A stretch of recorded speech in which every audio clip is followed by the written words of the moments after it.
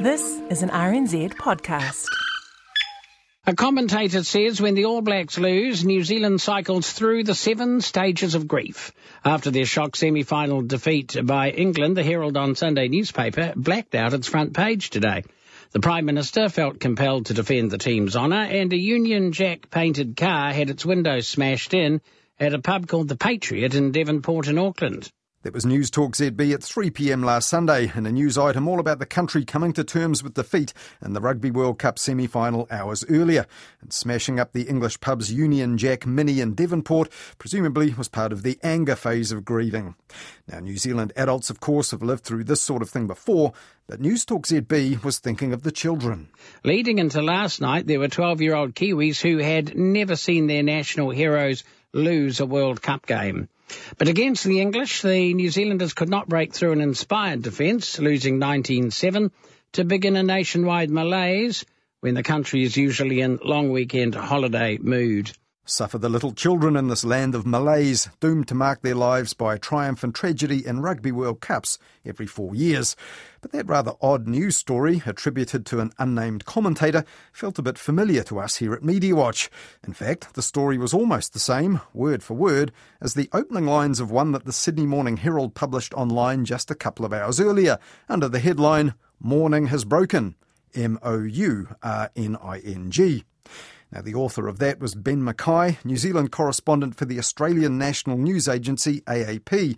And the same story, riffing on New Zealand's rugby grief, appeared in several other Australian papers and news websites too, and TVNZ's website here recycled it as well.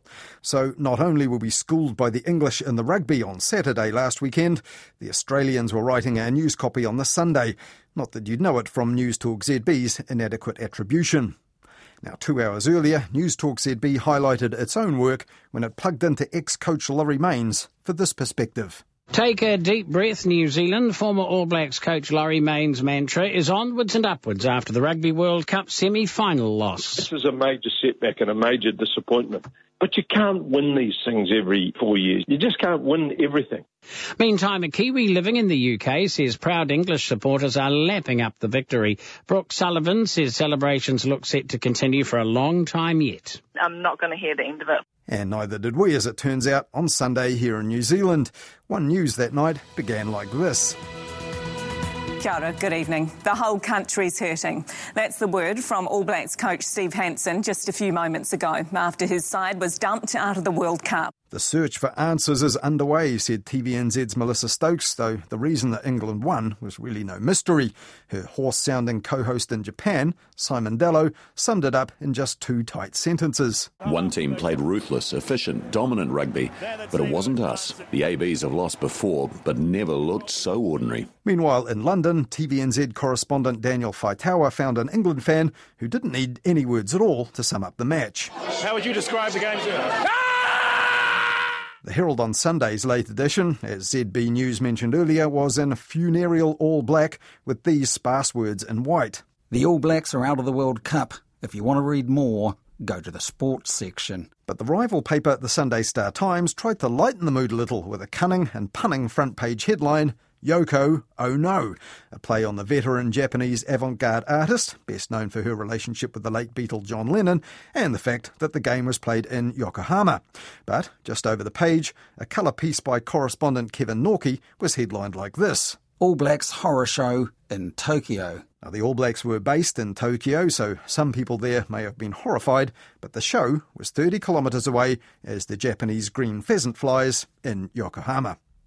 Now, Kevin Norkie's piece, mostly written before the result was known, was actually a thoughtful reflection on rugby fandom and fanaticism, which he concluded like this. You may be surprised just who best knows how we feel today. Ardent England fans are pretty much just like you and me. They are us. So today, if you need to feel better about yourself, find an England fan and give them a hug.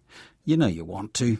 And in a similar vein, the former Herald sports writer Liam Napier said in the UK's Guardian last Monday that New Zealand has now moved on from the hysterical outcry that followed World Cup failures between 1987 and 2011. But it seems sports journalists like him haven't stopped projecting their own assumptions onto the All Blacks. Liam Napier went on to write this.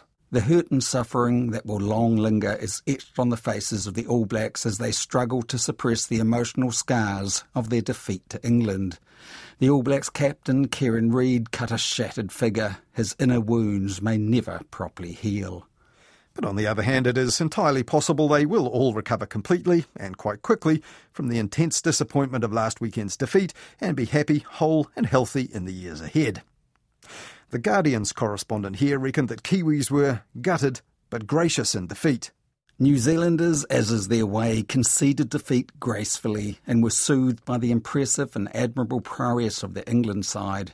But there was not so much grace from Radio Sport's Martin Devlin, who reckoned that the English excellence sucked.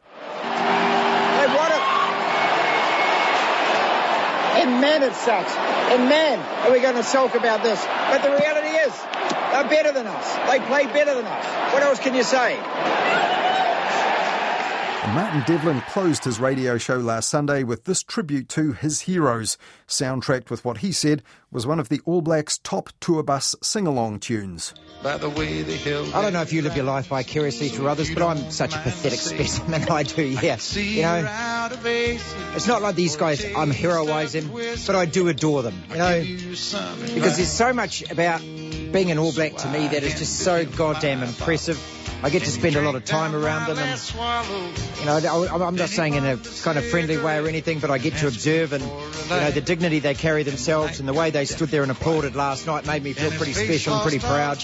Now, that sort of dewy-eyed soppiness backed up an earlier snipe from England coach Eddie Jones that New Zealand's rugby reporters were fans with keyboards, or in Martin Devlin's case, one with a microphone as well.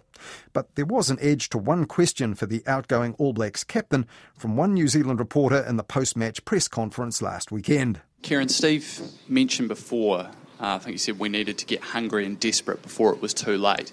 From your point of view, from the players' point of view, I suppose, did the team turn up with the right attitude tonight? Yeah, I think we did. You know, you've seen how hard we worked out there. And that was a pretty standard question, a predictable one even, for a team that was favoured to win a big game but ended up easily second best on the day. But it was Steve Hanson's response to that which turned it into a story for the New Zealand media, as TVNZ sports presenter Andrew Saville said on TVNZ1 News. Steve Hanson said all the right things today in the just completed media conference, but the mask slipped a little bit last night when he defended the idea that the All Blacks hadn't turned up to the game with the right attitude. Here's the captain and then the coach's response. I think it's quite a disrespectful question to suggest that the All Blacks turned up not being hungry. They're desperate to win the game. Because I've asked them at half-time to get hungrier, doesn't mean to say they didn't turn up to be hungry. There's a big difference. And if you want to spend some time outside, I'll give you a rugby education on that one. TVNZ's Andrew Saville was quick to insist that Steve Hanson wasn't seriously calling out the reporter in question. Look, it clearly wasn't serious, the offer, but it just goes to show how passionate the All Blacks and their coach are. But it certainly was taken seriously by Martin Devlin on News Talk ZB. There has been some niggle going on between some of the journalists in New Zealand who I think are deliberately provocative, trying to get the clickbait. That's my point. Hey, if that's how they want to do their jobs, Andrew Gordy's a friend of mine, if that's how you want to do your job, fine.